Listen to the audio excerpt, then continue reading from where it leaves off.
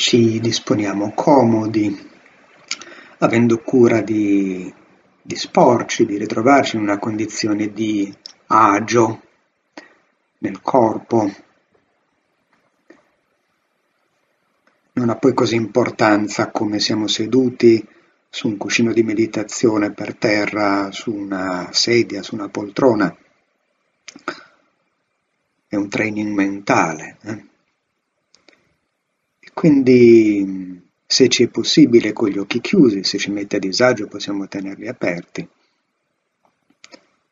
Noi iniziamo questo allenamento a rientrare in noi,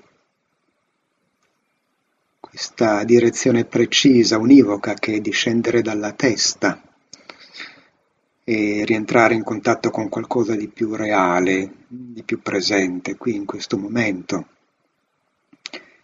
E quindi posso portare la presenza al punto d'appoggio dei glutei con il pavimento o con la sedia su cui sono seduto. Non si tratta di pensare, ma di sentire dall'interno, è una sensazione di pressione. Magari non sono abituato, quindi tutto subito può risultare una novità, ma ci provo comunque, porto la mia presenza mentale su questa sensazione di contatto, i glutei che appoggiano contro il pavimento, il cuscino di meditazione oppure la sedia. Magari mi posso accorgere che uno dei glutei appoggia di più, uno di meno, magari non sento quasi niente, va tutto benissimo, è un'intenzione nella mente. Mi metto in ascolto di questa sensazione di contatto, i glutei contro il pavimento o il sedile, e provo a stare per qualche istante in questa situazione di ascolto interiore. E poi, se mi va, posso provare a spostare la presenza sull'appoggio o delle ginocchia contro il pavimento, oppure i piedi, se sono seduto su una sedia, su una poltrona, piedi che appoggiano contro il pavimento. Un altro punto di contatto. Nuovamente mi metto in ascolto di quello che c'è. Posso sentire tanto, poco, niente, più da un lato, più dall'altro, va tutto benissimo.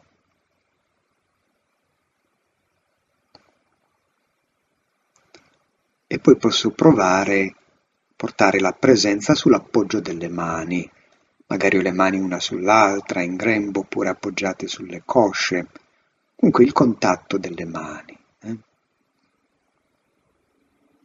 E nuovamente provo a stare per qualche momento su questa sensazione. Quindi una cosa semplicissima. Scendo dalla testa, rientro nel corpo, mi metto in ascolto delle sensazioni fisiche qui in questo momento, scelgo di stare un po' con l'appoggio dei glutei, poi magari dopo qualche istante posso provare a mettermi in ascolto dell'appoggio delle ginocchia, o delle gambe o della pianta dei piedi contro il pavimento.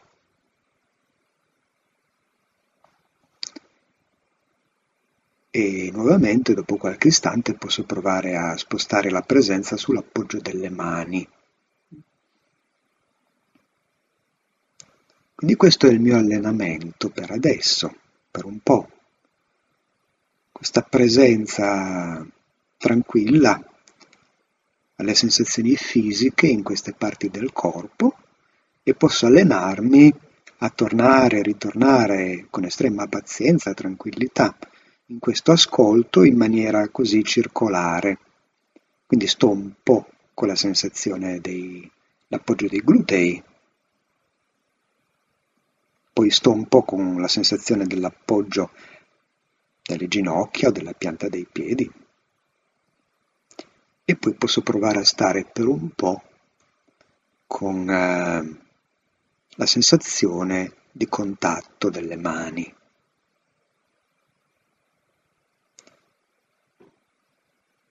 Ogni volta che la mente sfugge, parte, torna a ricordare, a progettare, a preoccuparsi, a immaginare. In maniera semplicissima, quando me ne accorgo, scelgo di lasciare andare e torno a riancorarmi, torno a riposare dentro questo ascolto tranquillo di queste sensazioni qui in questo momento. E questo è l'allenamento, eh? E questo risvegliarsi al fatto che la mente scappa in continuazione e che io in maniera tranquilla posso allenare questa presenza a tornare qui in questo momento a qualcosa di estremamente più reale, neutrale, le sensazioni fisiche, i glutei, l'appoggio dei piedi o delle ginocchia e la sensazione delle mani, l'appoggio delle mani. Posso stare in maniera circolare con questi 3 punti, oppure magari dopo un po', se noto che mi risulta così più facile stare con uno di questi 3 punti, allora sto solo con quello, va benissimo. Imparo lentamente a fare pratica, mi impratichisco. È un grosso esperimento. È chiaro che questa direzione è univoca. Devo fare una cosa soltanto. Scendo dalla testa, rientro nel corpo, mi metto in ascolto, la mente scappa. Quando me ne accorgo, magari dopo un bel po' me ne accorgo, è un momento in cui io mi risveglio a questa possibilità di lasciare andare la mia mente preoccupata e di tornare a riposare qui in questo momento. È una cosa estremamente semplice, alla portata di tutti, ma questo non vuol dire che sia facile e immediata. Questo è l'allenamento della pratica. Riscoprirsi persi chissà dove e riscoprire questa straordinaria possibilità di risvegliarci, di lasciare andare, di tornare in qualcosa di più reale, qui in questo momento, con estrema pazienza. Questo è un processo di risveglio, di liberazione, di lasciare andare. Ed è un allenamento, come qualsiasi altro allenamento, e quindi in piena tranquillità faccio quello che posso, e piano piano, approfondendo questo percorso, divento più efficace, imparo a lasciare andare e a ritornare a riposare qui, a dimorare in qualcosa di per sé estremamente né eccitante né deprimente. Le sensazioni fisiche così come sono, i glutei, l'appoggio dei piedi, l'appoggio delle mani, o in maniera circolare, oppure uno dei 3 punti, se mi risulta più semplice. Adesso per qualche minuto mi è chiaro quello che devo fare e provo a farlo. Poi la voce dell'insegnante ritornerà e suggerirà di fare qualcos'altro, ma per adesso non devo fare altro che questo, molto semplice. Piena tranquillità, questo allenamento a lasciare andare, ad ancorarmi alle sensazioni fisiche su questi 3 punti, o uno dei 3, non c'è bisogno d'altro.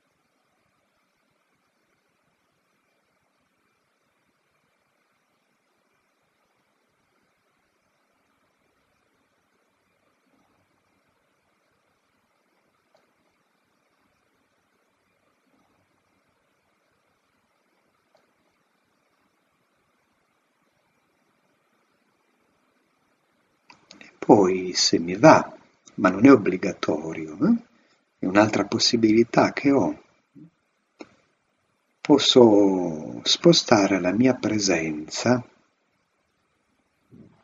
sul fluire del respiro addominale, esattamente così com'è, quindi non devo assolutamente cambiare il mio respiro. Anche qui provo a essere presente a una sensazione fisica, magari se mi è utile posso appoggiare una mano sulla pancia. E questa tecnica consiste nell'essere presenti a questa sensazione, il sollevarsi, l'abbassarsi dell'addome,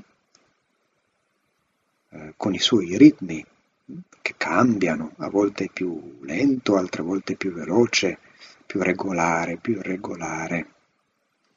La cosa importante da comprendere è che io non devo cambiare niente, sono semplicemente presente a questo processo. Ogni volta che c'è l'inspiro, l'addome si solleva, ogni volta che c'è l'espiro, l'addome si abbassa. Anche qui magari non siamo abituati, quindi il movimento può essere realmente impercettibile. La cosa realmente importante è non cambiare il nostro respiro in maniera volontaria. In questo tipo di pratica noi non vogliamo indurre un cambiamento nel respiro, vogliamo essere semplicemente presenti al respiro così com'è, una cosa estremamente utile. Questo processo che procede da solo, che per fortuna non ha bisogno del nostro permesso. Non dobbiamo ricordarci di respirare, meno male.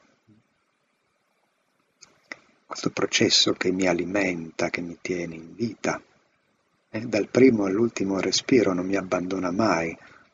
Questo prezioso amico interiore che in fondo non mi chiede mai niente, ma è sempre presente.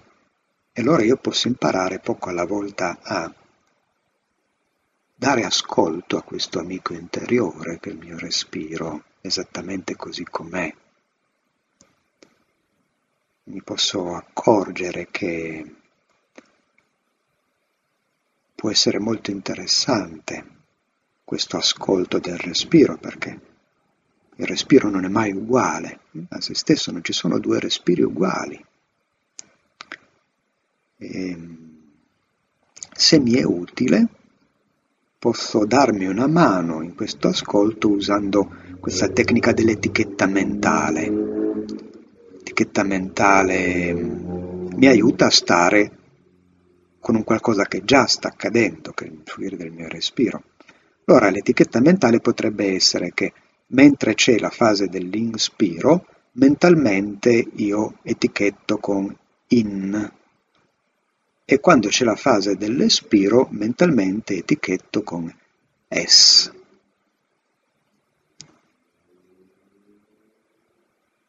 È un aiuto che mi posso dare. Durante l'inspiro mentalmente etichetto con in, durante l'espiro mentalmente etichetto con es. È una cosa molto delicata, non la faccio in maniera così pesante, molto leggera.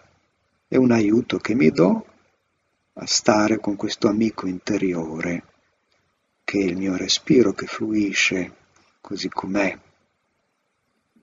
come ho fatto prima con le sensazioni fisiche.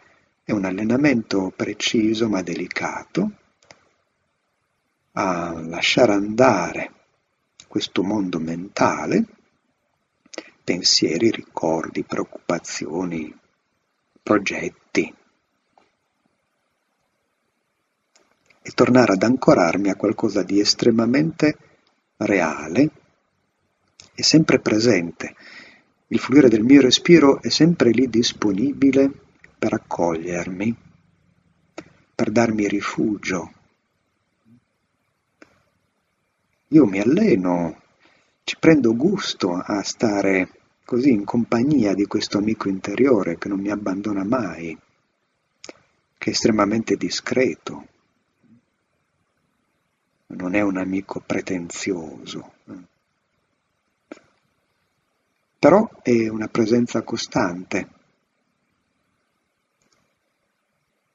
sempre disponibile ad accogliermi nel suo fluire. L'unica cosa che devo fare è scegliere di stare in compagnia di questo amico interiore invece di stare in compagnia di quel mare infinito di formazioni mentali di vario tipo, genere e qualità, che in continuazione mi porta via in mondi improbabili e lontanissimi di sicuro, lontanissimi da questo momento, da questo presente, che è tutto ciò che è, ed è sempre qui. E allora io sono disponibile a tornare a riposare qui ogni qualvolta mi riscopro perso chissà dove, normalissimo, perdersi in continuazione. E non è che non siamo bravi, che non siamo portati, no, capita a tutti in continuazione, capiterà sempre. Quello che io alleno è questa mia disponibilità a lasciare andare,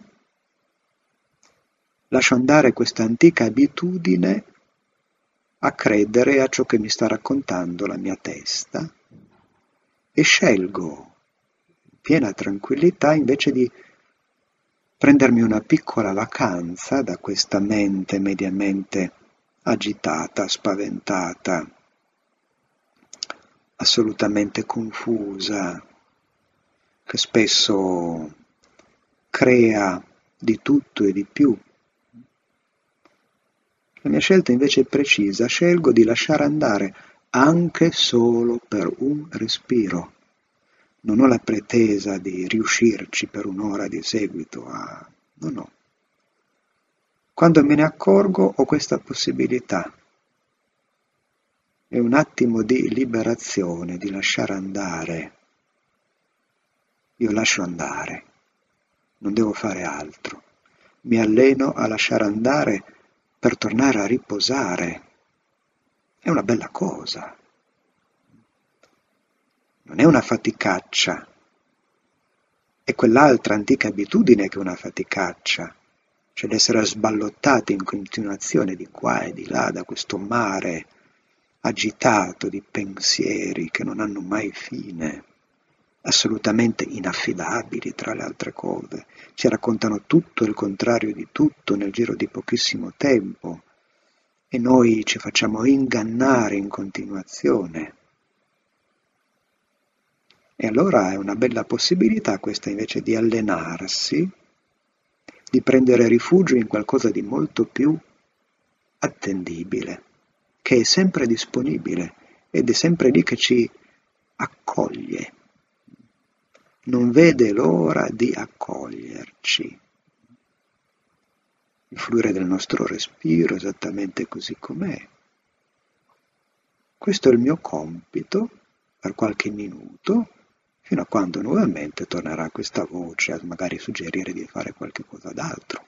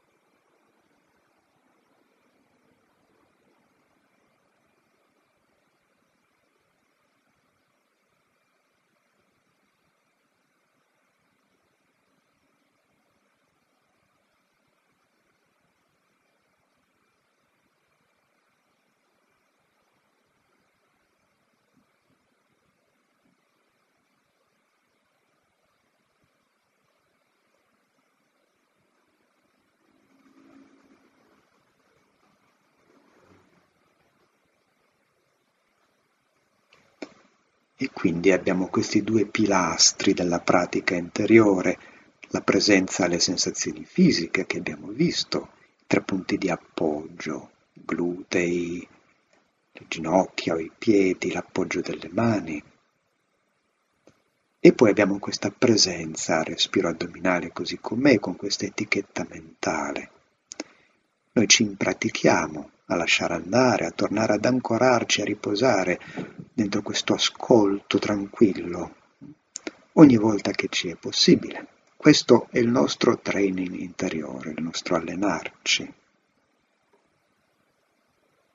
Può essere utile applicare questa tecnologia interiore dell'etichettare non solo alle fasi dell'inspiro e dell'espiro, ma anche a tutti quegli elementi che portano via in continuazione la mente.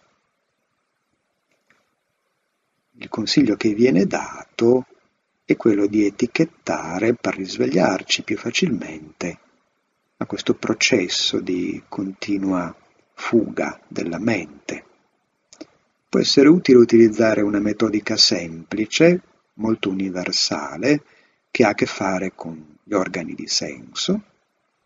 In questo caso, visto che la maggior parte di noi ha gli occhi chiusi, magari, allora l'organo che viene più in primo piano è quello dell'udito. Allora, mentre io sono qui a meditare, che come sto vedendo non si tratta di pensare, ma si tratta di essere presenti a qualcosa di più reale, sensazioni fisiche, il fluire del respiro. Può capitare che per strada passi un'automobile, oppure c'è un cane che abbaia, o i miei vicini, gli studenti del piano di sopra, si muovono giustamente, facendo rumore. E in tutti questi casi io posso usare l'etichetta che ha a che fare con l'organo di senso, quindi invece di etichettare cane che abbaia, auto che passa, studenti del piano di sopra, l'etichetta unica è udire.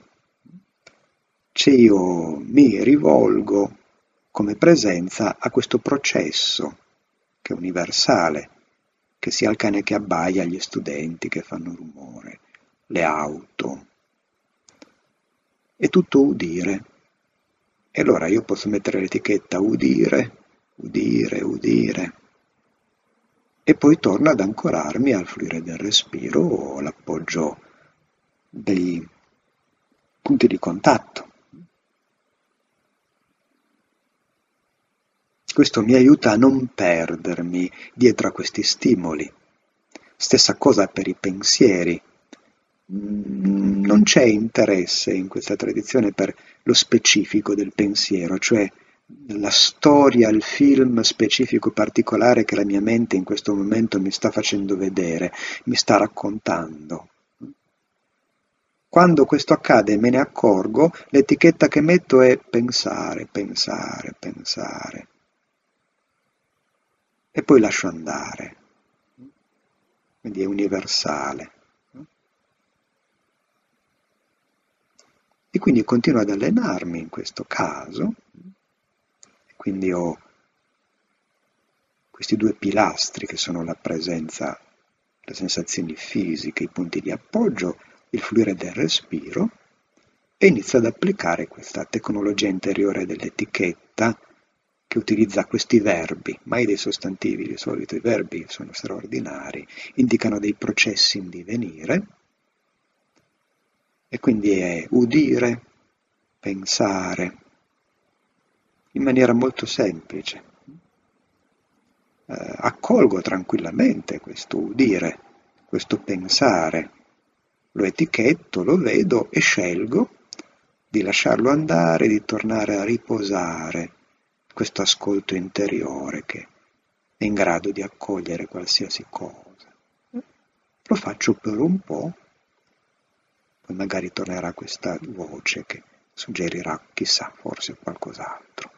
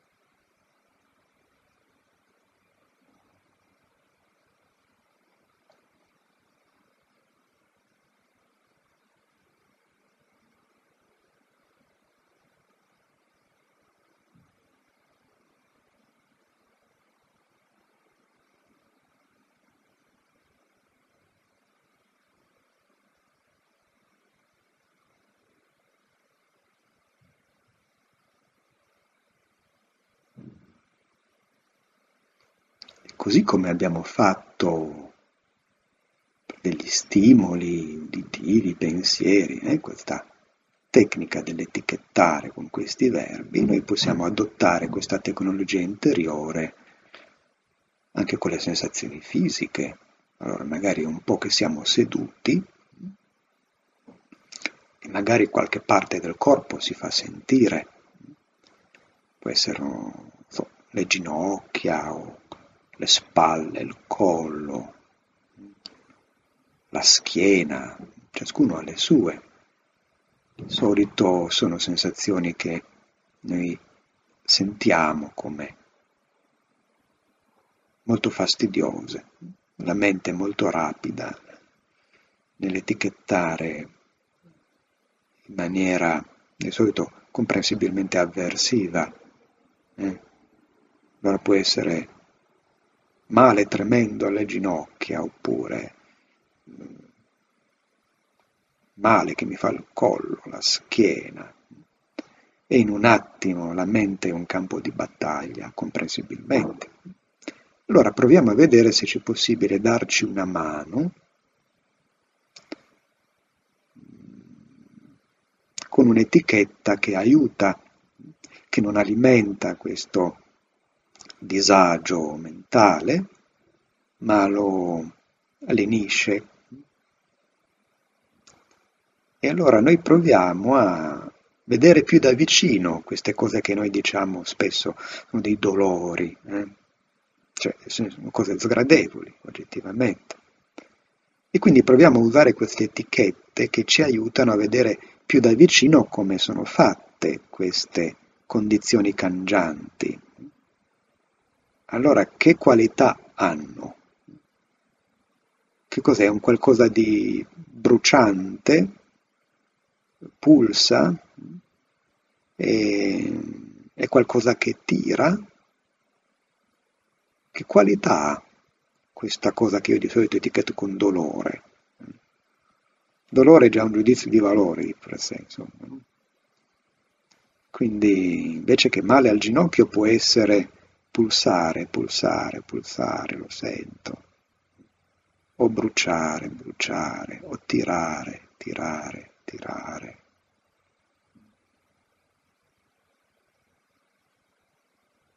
In maniera tranquilla, più tranquilla possibile.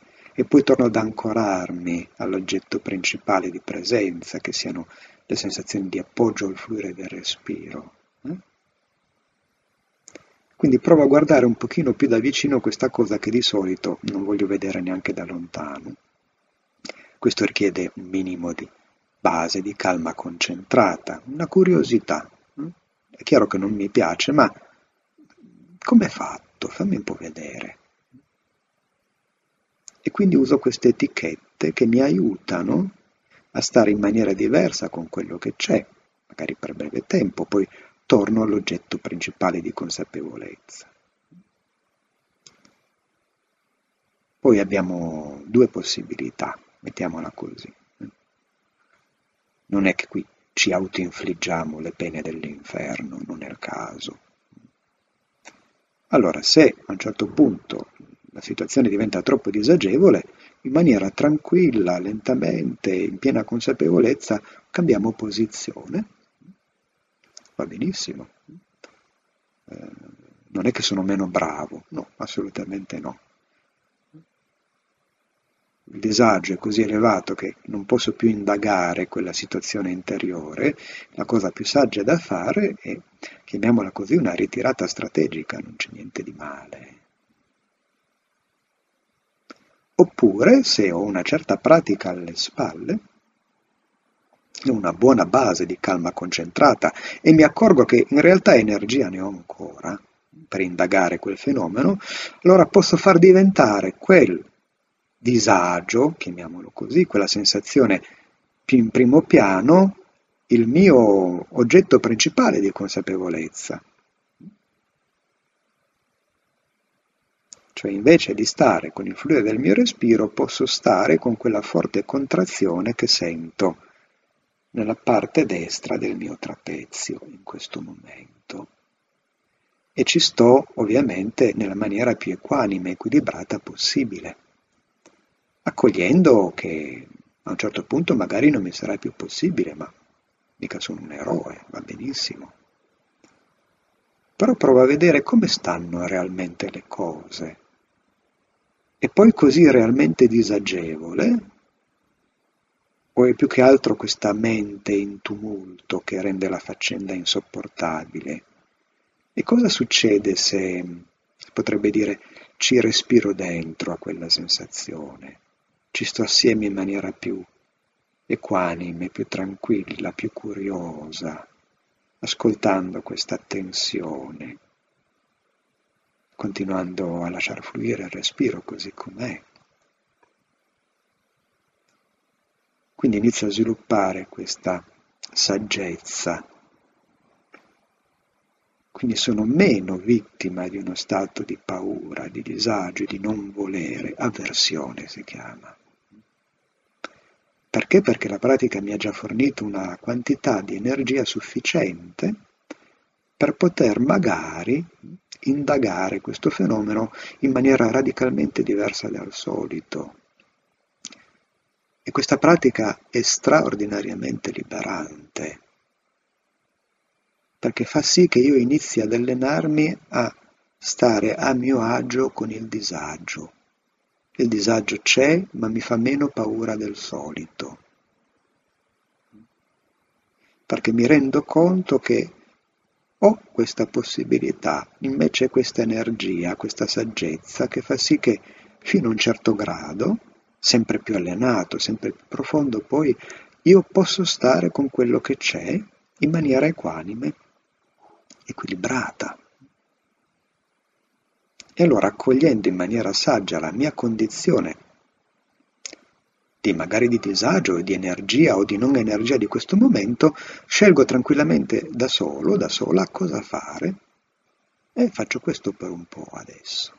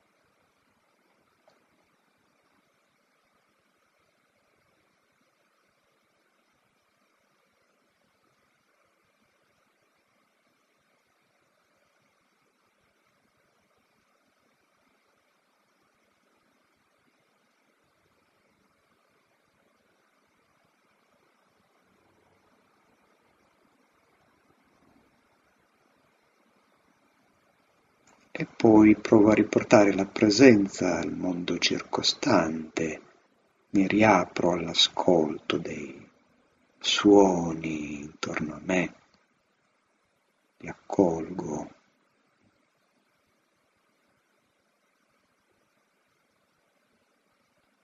E poi posso aprire gli occhi e termino questa sessione di pratica e lentamente, tranquillamente, torno a occuparmi di tutto il resto, ma portandomi dietro, almeno per un po', questo più tranquillo atteggiamento interiore. Grazie.